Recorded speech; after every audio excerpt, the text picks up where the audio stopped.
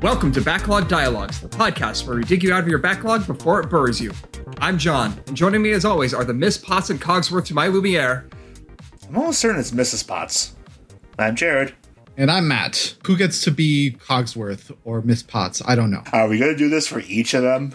Oh, of course we are. Well, I don't know. I feel like you can be the one that's made out of porcelain. That seems like a more dangerous life. Probably true. Poor Chip already got damaged. Anyway. Today on Backlog Dialogues, we are starting the Disney Worlds of Kingdom Hearts 2, which will take us to the Land of the Dragons, which is Mulan, and Beast Castle, which is Beauty and the Beast. This time, Beast actually gets his own world instead of showing up in Hollow Bastion to take revenge on Maleficent for whatever.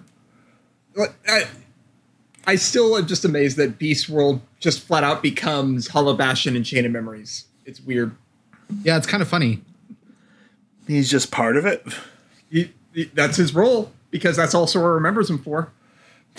It was a castle, it had the beast guy in it. Yeah, sure, that's fine. I mean, by that point, how much of Sora's memories are left? None, basically. So before we go to any of these, though, we have to traverse the space between worlds in the new and improved Gummy Ship. At the time of this recording, I'm just going to say I've started Birth by Sleep, and we get completely gypped by having to use the Gummy Ship compared to what they got there. I, too, would like a space bike. Space bikes are so... I'll leave it at that. I just felt like it's just a good thing that I'm observing right at the moment we're recording this. The Gummy Ship is just an excuse to include Chip and Dale, who are wonderful characters, by the way. And also because we wanted shmups, we have a shmup now. And it's much more of a fast-paced shmup in this Kingdom Hearts rather than the last one where it was a very slow, drawn-out shmup. You're saying shmup so much, you're risking the word having no meaning. I actually really love the Gummy Ship in Kingdom Hearts 2, unlike 1. It feels actually like a downright competent on-rails shooter. But then, I'm a huge fan of things like Sin and Punishment and Panzer Dragoon, and the lock-on system works a lot like Panzer Dragoon. Oh, yeah. So I love it. I have not played Panzer Dragoon, but I have played Sin and Punishment. My thoughts on 2's Gummy Ship is that it really has the advantage of having more varied worlds, for lack of a better word. In the original, even though all you basically have was a similar swirling vortex with maybe some different shades and colors, and they would construct a world a little bit out of all the gummy blocks, but not always felt like the same place. Here, you're kind of doing very different things. Yeah, I don't recall what they all are because I've only done each of them once every time I've played, and they immediately fall out of my brain afterwards. So I don't know what the exact order of things are, but there will be Gummy Ship segments where you are fighting a boss the entire time, like a giant airship, or racing through desert ruins in your Gummy Ship. It feels very fitting for what you're trying to do now. The camera shifts, like a rail shooter, it'll turn to your side, or it'll turn to what's following you. So, again, I still don't know if I feel it's like a polish of experience that's something on its own, but at the very least, it's not just the same very empty, very frustrating feel. So it definitely is a step up. Yeah, I would say it's more fun, but it's still kind of superfluous and you don't need to revisit it. I do like the fact that they make it so that you don't have to put that much effort into it if you don't want to by giving you the blueprints. Yeah, and it's not necessary for completion in the game at all. It's just an extra fun thing to do. There's objectives and goals and challenge missions, but I never did any of those. Yeah, I didn't do them either, and I didn't need to do them. Do you have to do them to get the secret endings on the lower difficulty levels? I don't know. I think you do on the lower difficulty levels, but once you get up to proud mode, you no longer really have to do them. Got it. If I had played a lower difficulty level, I could let you know, John. Well, Jared, it's a good thing you played the good difficulty mode. Oh, so that's where we're going to stand on this hill. Big stare down Studio Trigger style. Yes. We have the sparks flying, the auras increasing. We're going to have a showdown. Giant robots. Yep. Yes. We're not going to talk that much more about the Gummy Ship. It's there and It's better. It's better, but there's not really too much narrative to it, which is what we're really more interested in. We talk a little bit about game design, but mini games like that, we mention, we evaluate, and then we're done. Besides, this isn't even the Gummy Ship that I want to talk about, so... So once we're done with the Gummy Ship, we land on the Land of Dragons, though I do find it funny that, you don't physically land in the Gummy Ship, you just kind of appear on the world. I don't think that they ever care to explain what the steps that you take to get from the gummy ship to the world, except for one world in Kingdom Hearts 2, and that's Disney Castle. Beam me down, Chip. Oh yeah, we definitely got Star Trek rules. Even back in Deep Jungle when they crashed it, I don't remember seeing a wreckage of a ship anywhere. Right. It was just fine after. Gummy blocks are invisible unless you're in gummy space. What's the first thing that we see when we get to the Land of the Dragons, which Fire. is basically just China, right? Yeah, and we see fire. Everything's on fire. This is fine. And we see one of the more unusual, I would say, Disney villains in Shan Yu, like one of the more this leader of sorry, It's supposed to be the Huns. Yeah, in the Disney movie, it's supposed to be the Huns.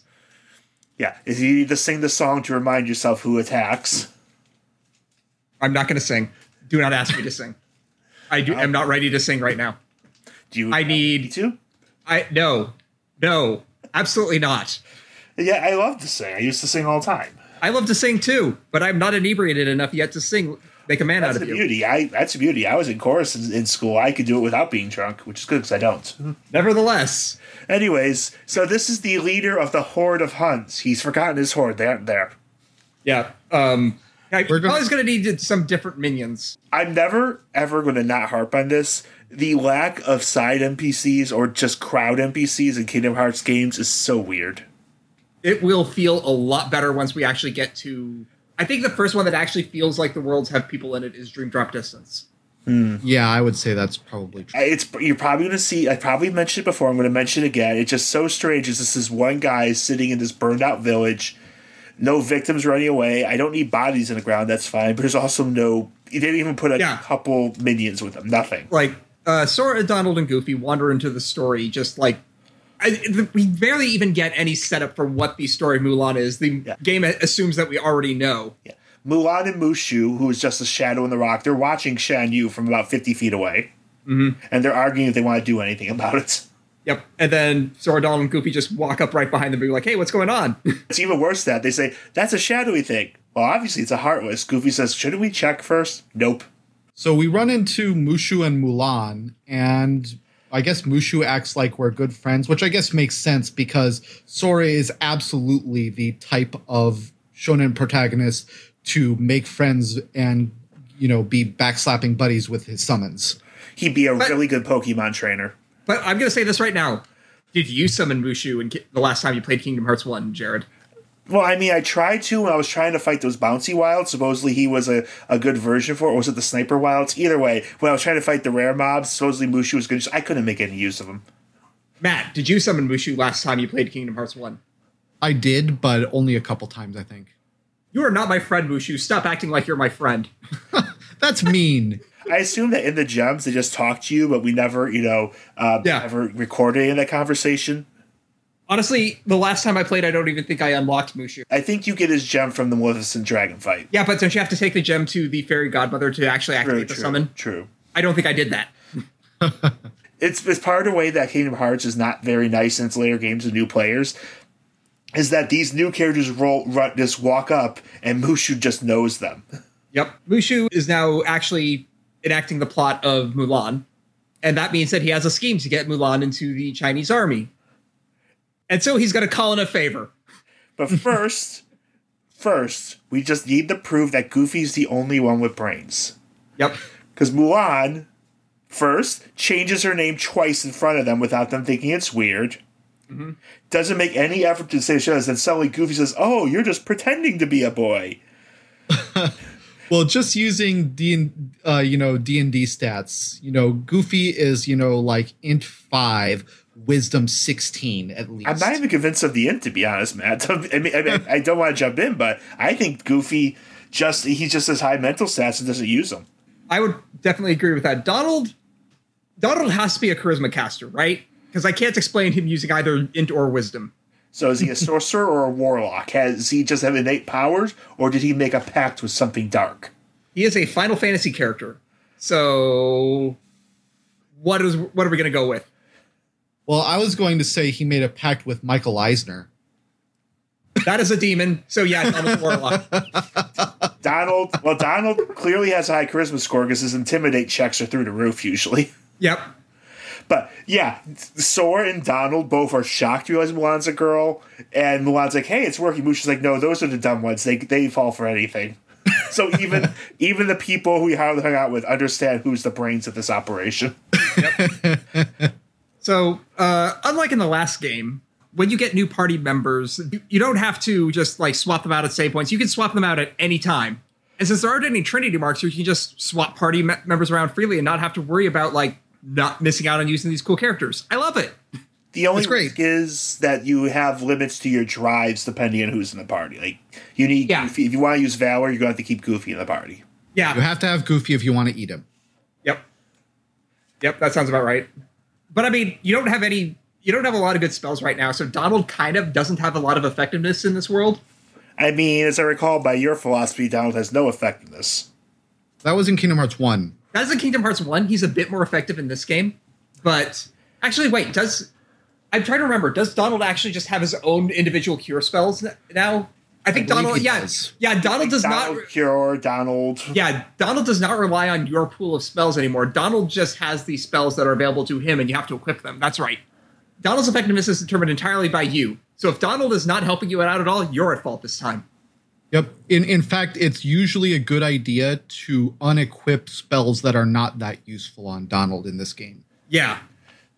Usually you want him to have a cure. In almost any battle I have a hard time with, part of my strategy is run around till Donald gets back up and uses cure on me when that's if my spell pool is depleted, I can't do much else. Yep. You have to either wait until your MP regenerates or Donald gets back up. Sure, just the question is which happens first. This is our first chance to really see the level design, because Hollow Bastion is kind of a bigger world.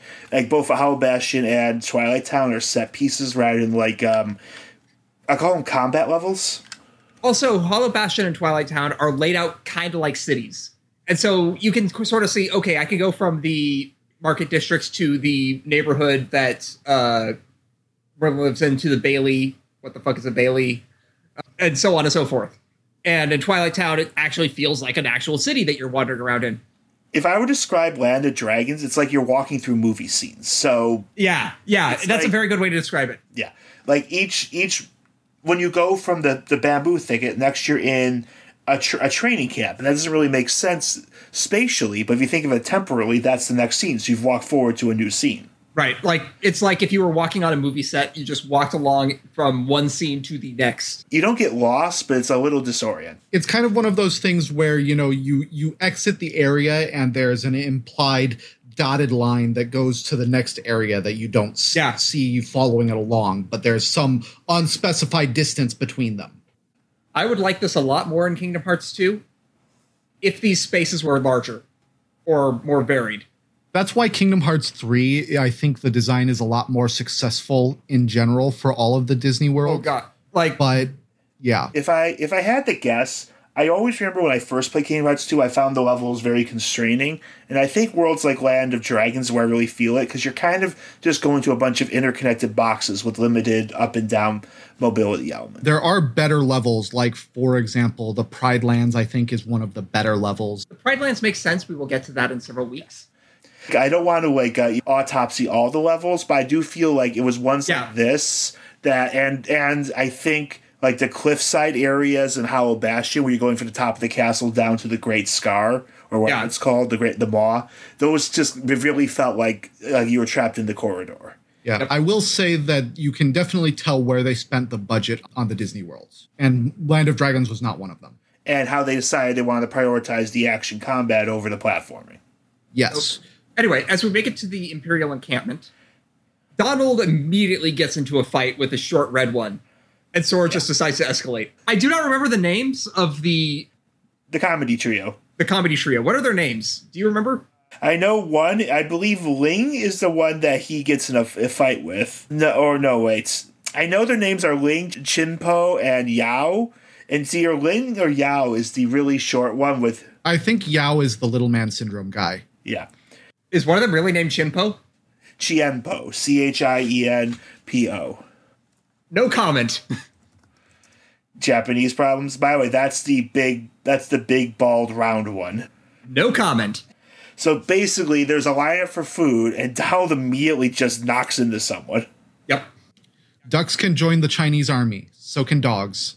Yep. And then the guy just turns around and punches Sora in the face, and Donald's all for that. Yep. And then out of nowhere, Heartless attack. Donald starts a fight. Sora's like, sure, let's get hit on it. Yep. I was going to say it's because Sora is young and vulnerable to peer pressure, and there's so much testosterone flowing in this war training camp that it just happens. That would explain a lot about how Sora acts in this world. Yes. And in subsequent worlds. I know what you're saying to some degree, but in Land of Dragons in particular, he just seems angry and really, really into the tough guy mode. Toxic masculinity is contagious. So, this fight starts, and then, like you said, then the Heartless attack. Yep. We have a couple of new Heartless right now. And I actually really like the new designs of Heartless that they start introducing in this world. We have a weird Heartless based on the Chinese hopping vampire zombies, these Jiangshi, that are called Nightwalkers. Are those the ones that hold their hands out in the strange way? Yeah, the idea behind them is that they will hold their hands out. I am doing it right now. This is a great visual moment right now in a podcast. Yes. Yeah, man, come on. Just really act with all the panache. They hold the arms out and the hands point straight downwards with the wrist completely limp, right? Yes, yeah, exactly. And they wear those interesting hats that, have a very popped up brim around a round head thing. They have a tag over their head. That kind of thing. If you've seen any kind of Asian horror thing, you probably have seen a Jiangshi at some point. Isn't one of the Darkstalker characters? Yeah. What's the name of the Darkstalker character? I don't remember the name. Shenko. Yeah, her. She's a Jiangshi, right? Yeah, Shenko is a Jiangshi.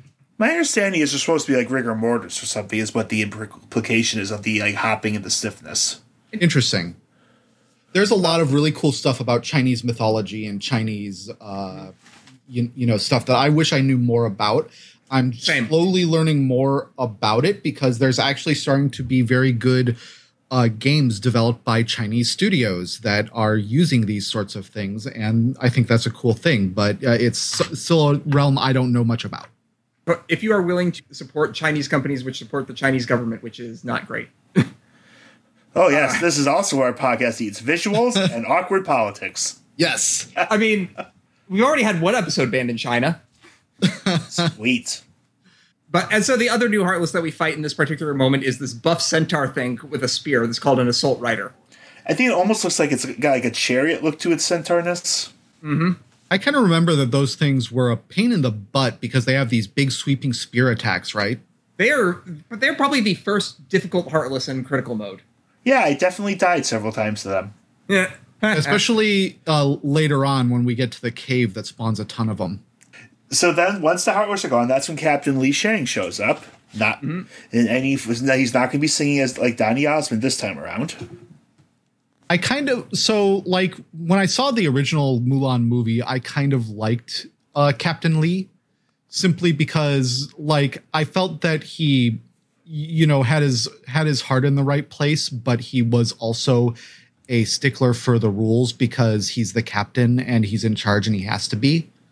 But you don't kind of get that in the Kingdom Hearts narrative, which makes sense because they can't really do that much with them because they don't have much dialogue. Oh, this abridged retelling is a mess. They want to hit certain scenes from the movie and they're going to rush us to get to them.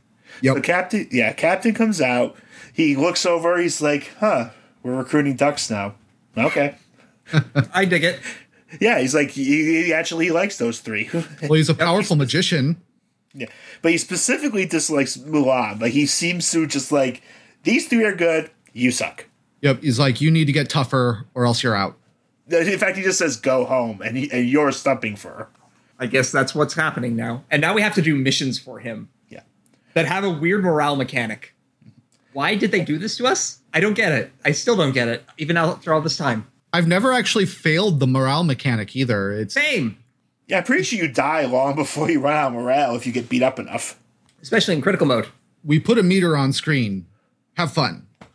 Collect orbs. You like the struggle fight that much, right? Morale orbs. Morale orbs. Morale orbs. Now it's a Dynasty Warriors game. I mean, and Sora, he's all for this. They say, you four are going to be the advance to face off against the armies who are there. And he's like, that sounds fun. Yep. Sora's like, yeah, I hate the Huns. Let's go. Well, good thing is they're only heartless. Yeah. Yeah, there are no Huns, there are only Heartless. Heartless Huns. There is no Hun, only heartless. After a bunch of missioning around, we get a mission to go to the summit where a village rests. We do not get names for this summit or this village. We just get the summit and the village. You go through a couple screens, fight some stuff. So in the village, Mushu has a terrible idea to get Mulan Clout. As is his wont. Mushu is a clout-chasing bad ideas dragon. And his bad idea is we're going to go to a cave that he saw Shan Yu go into. And he totally knows where this cave is. He saw a shady guy a second ago. Let's go do this thing. The cave, unsurprisingly, does not say trap this way, but it might as well have. Yep. It is more of an obvious trap than the Cave of Wonders. It's ridiculous how obvious this is. And of course, we walk right into it because we have to. But thou must. But thou must. Traps are plot. Plot is traps. You must continue. So it's a tough fight in there. It has a bunch of those centaurs that spawn at once. Yep. I remember dying a couple times to this. Oh, yeah.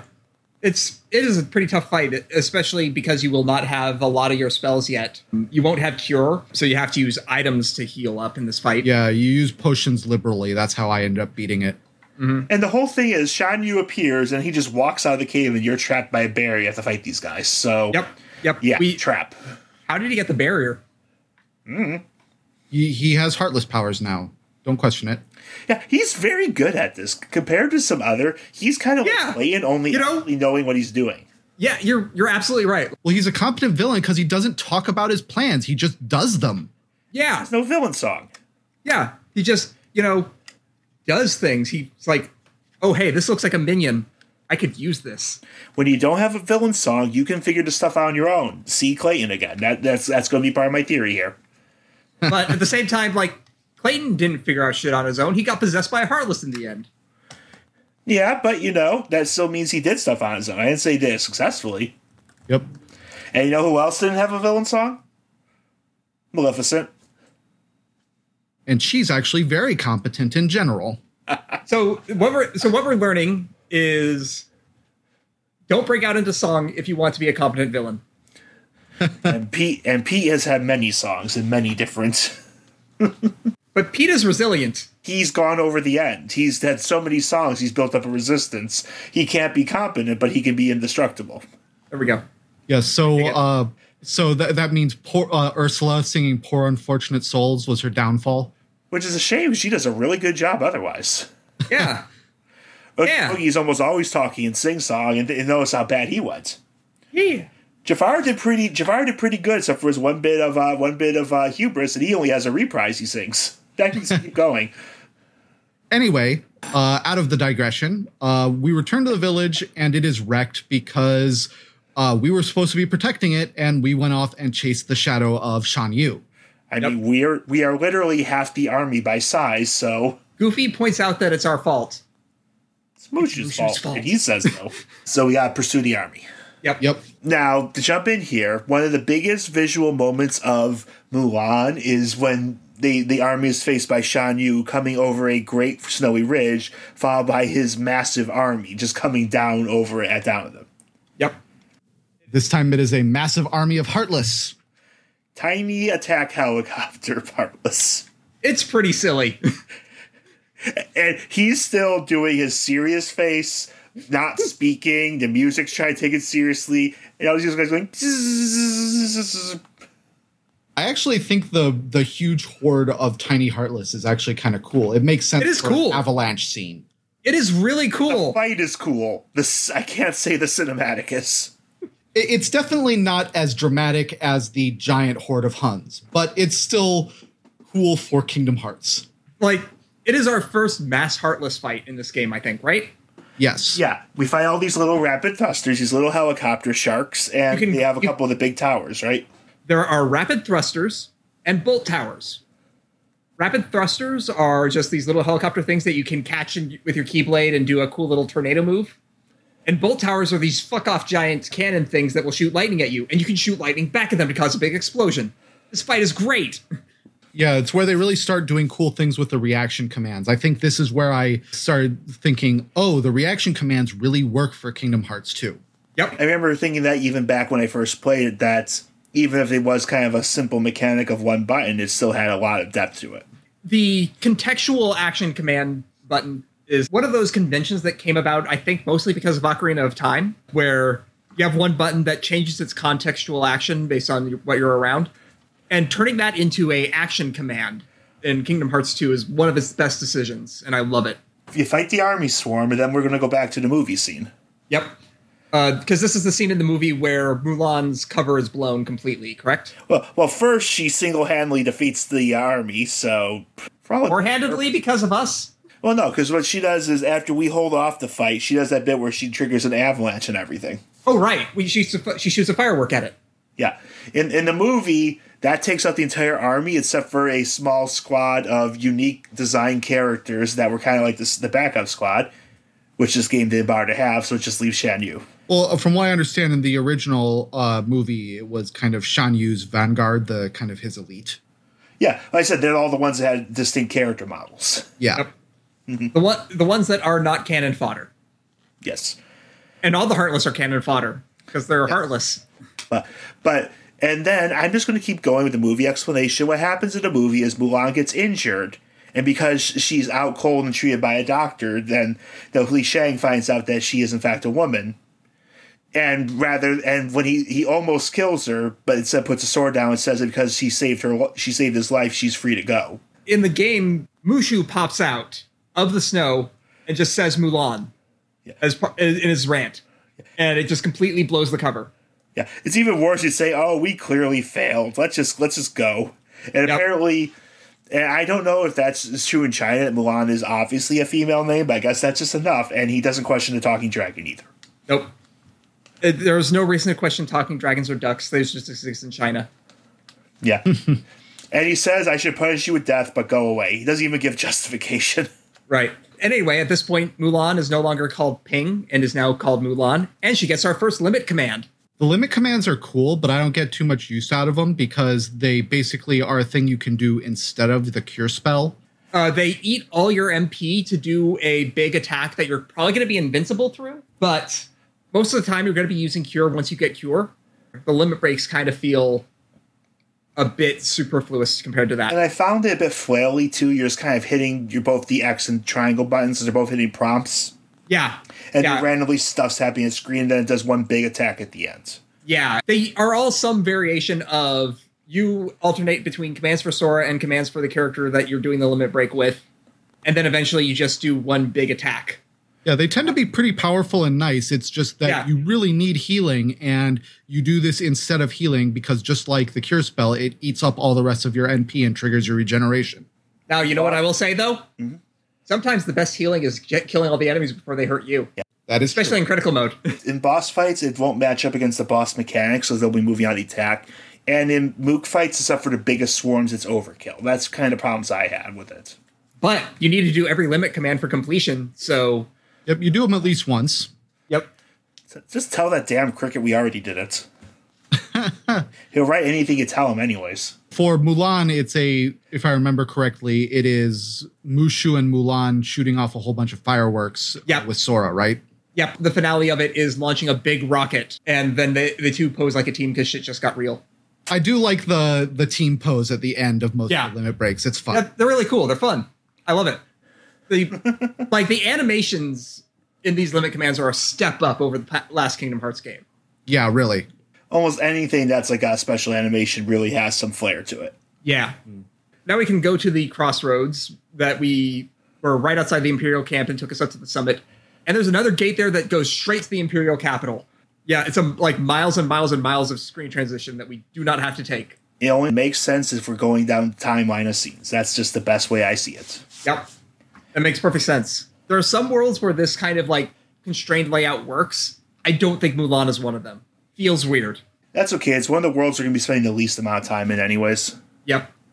I think it's because Mulan is particularly epic in terms of its scope of settings. Yeah. Films. Because it's telling a story of armies clashing with each other and, cities being sacked and, the Imperial capital being raided and all of this stuff. Whereas, Beauty and the Beast is constrained entirely to the Beast's castle and its outskirts.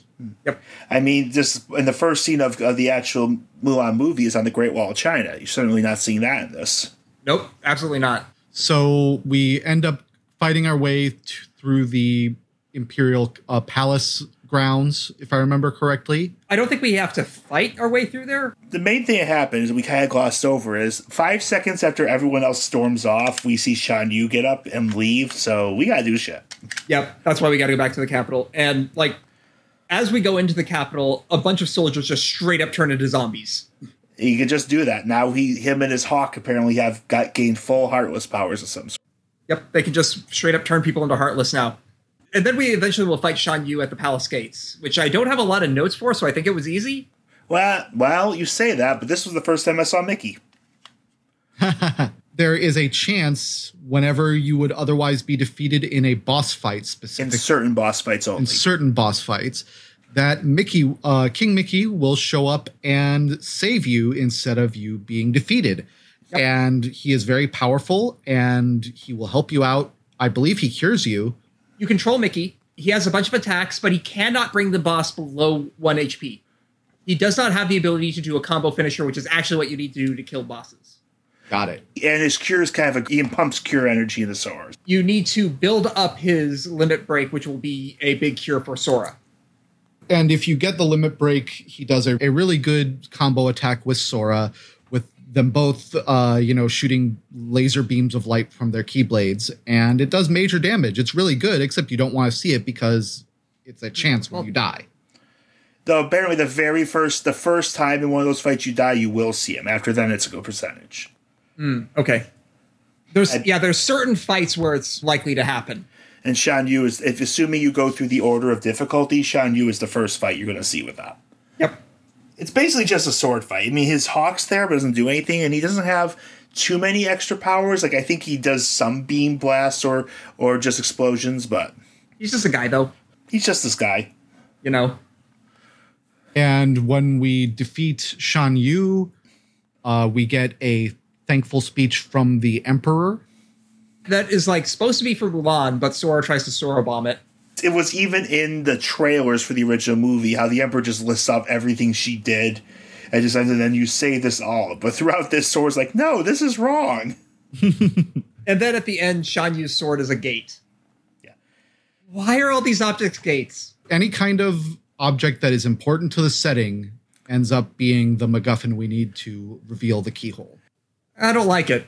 And then with very little prompting, the Emperor starts shipping Lee with Mulan. He's just out in front of everyone. And Sora just doesn't care about the plot. He's been sitting watching this plot, and he's done. Yep.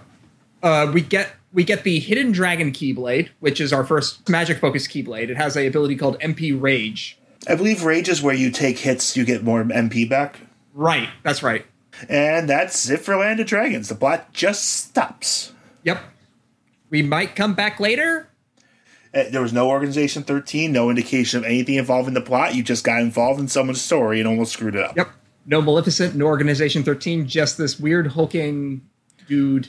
Not even Pete. Controlling a bunch of Heartless. Not even Pete. Like, it is the least connected to the myth arc of any of these first pass on these Disney worlds. Oops, I just spoiled the fact that we're coming back.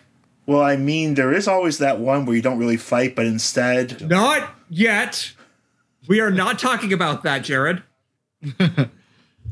So we get in our gummy ship and head off to a much better Disney World. Yep. Next up is Beast's Castle. From my notes I have, SDG barge in like the worst house guest ever, realizes Beast's place only after the fact. It's just a place to go. Yeah. We didn't know where it was before we did it. Yeah. They walk in and they start crapping all over the decor.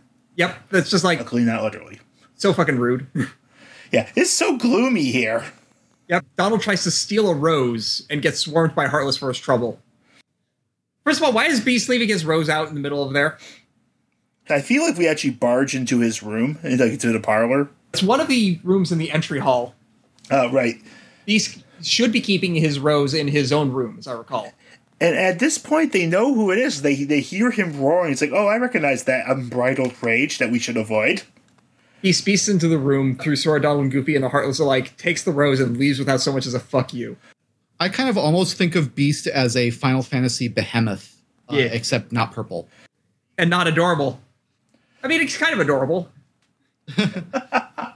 I mean, some people are into him.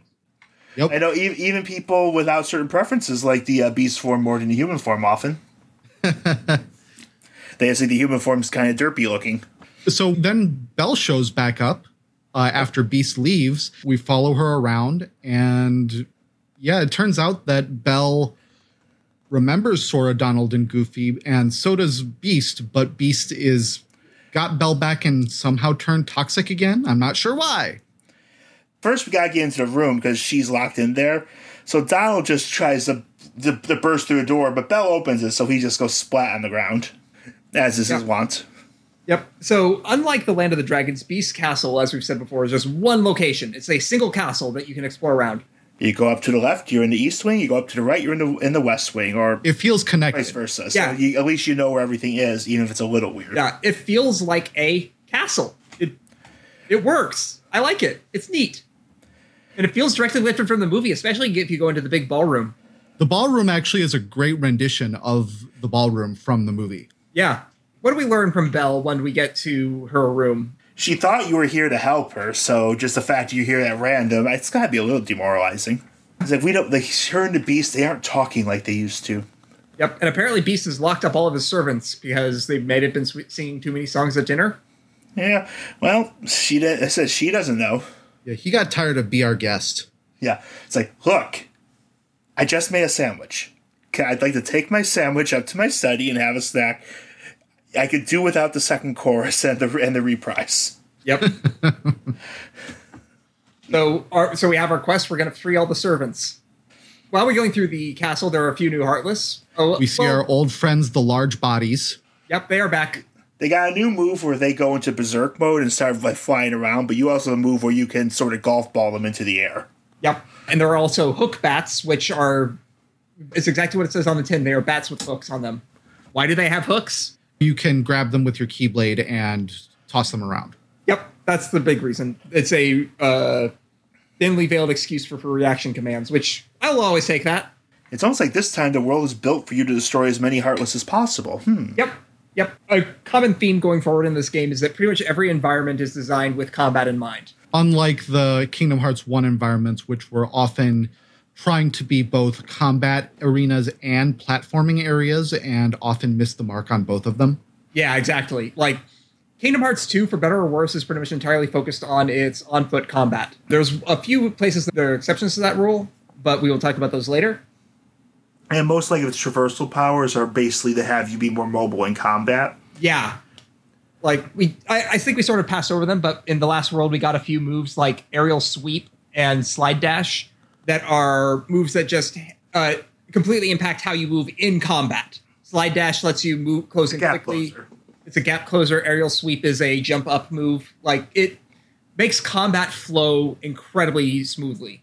All these different traversal moves that you get. It's not too difficult to just button mash, but there's also ways you can really string things together. Yep. Anyway, we go from the east wing over to the west wing. There's some fun things that you can find wandering around in this castle, too. As I recall, in the first part of the west wing, this is the first place that I encountered these weird little gachapon machine Heartless at some point. I don't remember when. I got sick of those quick when they appeared. They're too rare and they're too hard to deal with. Yep. They're kind of annoying, but they're kind of neat. You catch them and they drop out rare items. I feel like a greater discussion would be best when we go over side quests. Sure, that's fine. But also in the West Wing, we find the Wardrobe, who I believe is just named Wardrobe. Yeah, I was astonished. This female character from the movie has no name. She is blocking the basement and needs to be moved. You start to push her and you deeply offend her. Yep. From my notes, I have SDG learned the deep lore about Beauty and the Beast from a talking wardrobe. She explains the whole plot of Beauty and the Beast to Sora, Donald, and Goofy here. For some reason, I keep thinking of the stage show and how she has like a couple of lines in the song Human Again. I don't know if you know, it's about the servants all imagining when they'll no longer be this horrible mockery of life. Is that song in the original movie, or was it one that was added in extra scenes? It's in the stage show, and I think they added a so-called special edition. Yeah, they added it in the special edition, because I know that was in the last version of Beauty and the Beast I saw, and I was just like, what the fuck is this? It's not a good song. But it's an okay song, and the best song of the entire musical, like the Beast Act 1 closer, like If She Would Love Me, is one of the better like power ballads you'll see in a Broadway style musical. Neat. Why did they do Human again and not that? Probably because it's a funny song. Damn it, Disney. Okay, I'm gonna flat out say, like, when I was younger, I didn't appreciate Beauty and the Beast all that much, but the last time I watched it, I was like, oh, this actually is an incredible animated movie. It has a lot of pathos. It does. I mean, it also has fridge logic out the wazoo, but you really can ignore that if you choose to. But it's also, like, one of their problems of just, like, we can't have too much pathos. We need to have silly. I'm honestly kind of sad that they never found a way to include Gaston in Kingdom Hearts. Gaston. Or Gaston, yeah, sorry. Well, like, to go a little bit forward, there's a character in both parts of this world, which is apparently a late replacing for a Gaston role. Anyway, we move the wardrobe, and then we get to fight a heartless version of the Demon Wall from Final Fantasy, which I think is a really cool fight. Well, everyone loves the Demon Wall. It's never difficult. This fight isn't difficult. This fight's fun. He gives himself a fist bump. Yeah, I know, but, it's the Demon Wall, so... The Demon Wall in Final Fantasy IV was actually very difficult, and the Demon Wall in Final Fantasy XIV is actually one of the pug killers of that expansion. Well, that was back at the original ARR. I remember in ARR, they always talked about how, like, for the original endgame was one of the early, like, walls you had to learn to face. Yep, the Demon Wall was a difficult boss in Amityville Keep. Right. And it was like considered one. And now it's not difficult at all. Yeah, it much like Titan Hard, it's been weakened to nothing, mostly just by the passage of time, right? Yeah. Mostly it used to be that if you didn't get on the correct sides, you would die very easily. Yep. I still like the book version of Gubal. Yeah, the demon book is neat. Yeah. But anyways, this version is like two guys? It's two guys called a Thresholder. He summons Gargoyle Knights and Warriors. And the way you beat him is you have to pull an orb out of it that's called a Possessor and beat that up. Like, the fight itself, I don't have a whole lot to say about, other than I think it's pretty neat. I like the fact that it gives itself a fist bump. It has a lot of character for just being this weird mini-boss. I agree with that. And once you beat it, you can get through the door it was guarding. Yep. Like, I will say, I did not remember it was there until my most recent replay, and I was taking notes, and I was like, oh, this is neat. Why did I forget this? Anyway, and you also get upper slash from this, which is a way to transition from a ground combo to an air combo by knocking your enemy into the air. We make it to a dungeon, and we see this weird image of, like, of course, the models for the different serving characters, Lumiere, Cogsworth, Miss Potts, they're very small, but they're all sitting on chairs in this empty dungeon. Donald just walks up and shakes the poor talking clock because he's a dick. I'm sorry, I misspoke, because he's a duck. Got to make sure there's no loose screws. He's kind of playing the bit Maurice did in the original movie, where he just starts fiddling with this living creature. Mm-hmm. Though he's just doing it more because he can. Servants explain in more of the deep lore of Beauty and the Beast. Plot information which will have no bearing on Kingdom Hearts or even the resolution of this chapter. Because for some reason, they decide that we don't need to see the resolution of this story, ever. Yep. The biggest weakness of this Kingdom Hearts game, I think, is just how inconsequential the story feels to every Disney World you go to. And often it's at complete odds here, because they talk about the enchantress that, cursed the beast. Yep. And Donald even thinks, hey, we should beat up the enchantress because he's a Final Fantasy character. Like, anything in an RPG, anything can be solved by being up the right magic jerk. Yeah. Just go through them all till you find the right one. But then Lumiere punishes us for metagaming with a shitty puzzle. Yeah. I would say that they still haven't gotten most of the Disney worlds quite right in Kingdom Hearts. No, they have not. They have not. From my notes I have, as for this shitty puzzle of Lumiere's, why does Beast have this convoluted lantern activity in his basement? I mean, there's this ridiculous thing where Cogsworth's got to, hang onto a rope? Yeah, you're lighting lanterns, and you have to, keep... Is it Cogsworth or Lumiere? One of them safe, as they are lowering all these lanterns down and guiding them through this basement. It is convoluted and stupid, and I do not like it. And, while Sora is running out of Lumiere and Cogsworth is hanging on a rope, but he only has so much grip meter, and right, that's it. Won't do shit. Yeah. Donald and Goofy have nothing to do in this. It's just like, Cogsworth's only point is that his weight's holding something down. They could help with that. Yeah, unfortunately, the only thing that the Disney worlds are good for in Kingdom Hearts 2, which is a shame, is that various Organization 13 members are going to be hiding out in them and causing mischief. And also there's some good fights. Yeah, there's some good fights. I just mean, like, narratively, that's how they matter to the Kingdom Hearts 2 story. Yeah. Going through the basement, we finally make it to Beast's room. Where we got a cloak guy doing a whole Emperor Palpatine on him, saying how anger will keep him strong. Yep. Just basically trying to get him angry at Belle. Yeah. It's like, Beast's like, I don't want anger. He says, yeah, but just to remind you how your movie says, who could ever love a beast? So, yeah, from my notes I have, Beast wants to keep doing the Beauty and the Beast story and not this Kingdom Hearts shit.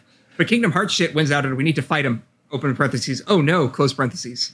Mostly just bring him back to his senses. He can take a good bit of abuse. For whatever reason, Cogsworth is the key to that. Don't we just kind of beat him down a bit? Cogsworth needs to do something to bring him back to his senses. And He needs to do the alarm clock in his face. Is that right? Is that what it is? I think that's what it is. And the funny thing is, when he was talking to the cloak guy, Beast was relatively rational. The second you show up, he just jumps you. Yep. Anyway, after we beat him, Beast is back to his former self. We learned the name of the cloak dude from him, Xaldin. And for what it's worth, for those who might remember our little bit acting, Xaldin was the voice I was doing. We kind of had a sort of going for a slightly old, quavery sound to it. Xaldin's entire existence seems to be a toxic troll focused on exactly one person, the Beast. As I said, I read that supposedly he was a last-minute replacer for Costanza. They just threw an org member in there instead. Huh. Could they not get like a voice actor for Costanza, or they were just like, there's too much shit going on, just throw an org member in there? It's possible they weren't really happy with how it was going. I didn't reread more than that.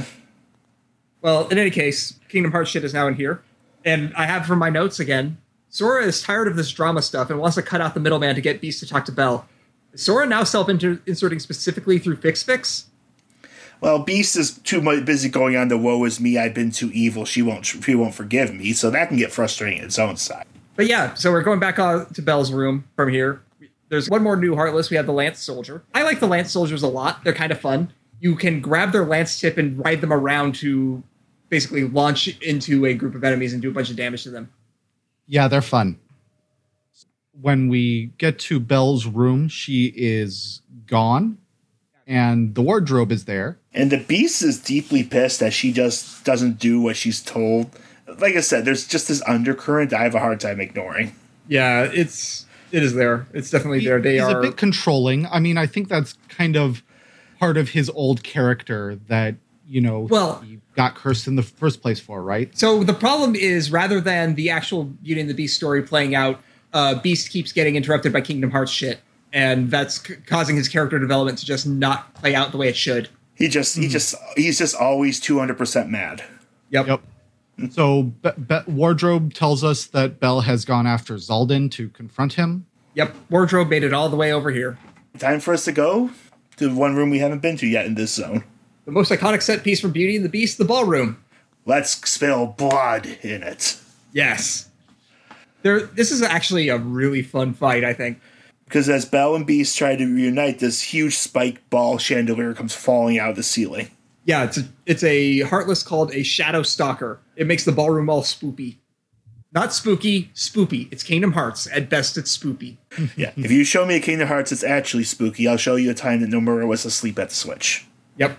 From my notes, I have even the columns turn into obstacles. That's cool. I forget how it works exactly, but they will knock you around. Yeah, it's basically if you get knocked to different zones and where things will hit you, like you have to grab at chains at times. Like I said, if you push to the side, you'll be hit by the columns. Mm-hmm. So eventually, once you beat it down enough, it starts breaking all its chains and its form changed. Yeah, it has a second form. It's a werewolf. Darkthorn. Looks like an awesome Heartless version of the Beast. And since we know, both here and later, that both Maleficent's team and Orc 13 kind of want powerful Heartless, you almost wonder if somehow there was a real connection between this creation and him. Yeah, but all we got is this cool boss fight instead. It has some cool reaction commands. You get to play with the chandelier. Like, isn't it like why you just swing it round into the wall? Yeah. Like, the fight makes great use of the environment. It's really cool. Yeah, they do some really cool stuff in this fight. So eventually beat it down, and to literally just read a little bit of dialogue, Sora shouts, "We did it!" And you just saw your voice saying, "So you think." Yeah, Xaldin just shows up, trolls a bit, ports away. Yeah. And He has no follow-up to saying, so you think. It's just the second you turn to see him and you start rushing him, he says, bye. Yep. Sora decides to explain the Kingdom Hearts lore to the Beast about nobodies. Just basically like, hey, that guy's Organization 13. He's bad news. Don't talk to him. Goofy's the one to say, like, they turn you heartless and take over your nobody.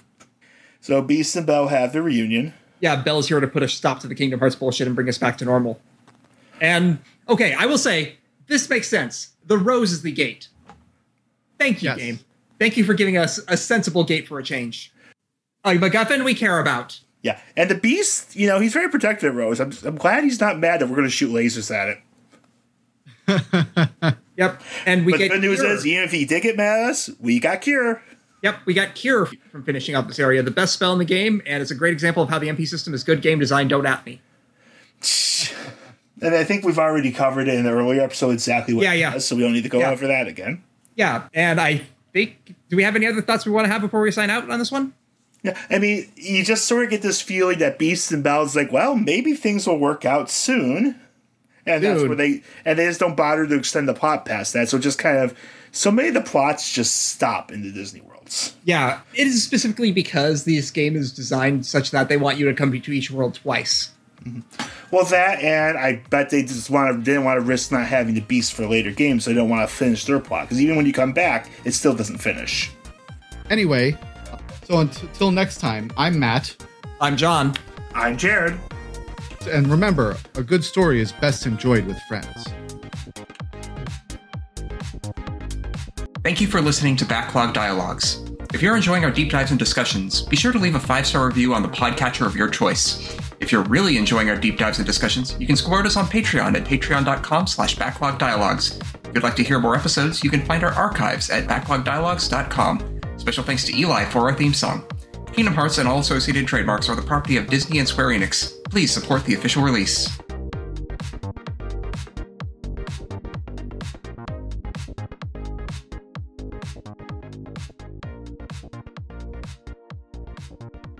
Yep, he is a clout-chasing bad ideas dragon. I need to redo that. Just do not remove the word ideas. Yep. Mushu. Bad dragon means something else, right? Yes, that is why. Do you know what that one is, John? No. It's a furry type of sex shop. Well, it's a furry in joke, yes. So sorry. I have infected the podcast. Don't worry, I already knew that joke accidentally from other things. And this is how I know I am not a furry. It has to do with dragon replicas, I believe. Well, it's all sorts of basically, furry themed sex toys in general. So yeah. This is getting cut and not going into anecdotes to keep. Yes. I had to sit down. Anyway. Mushu.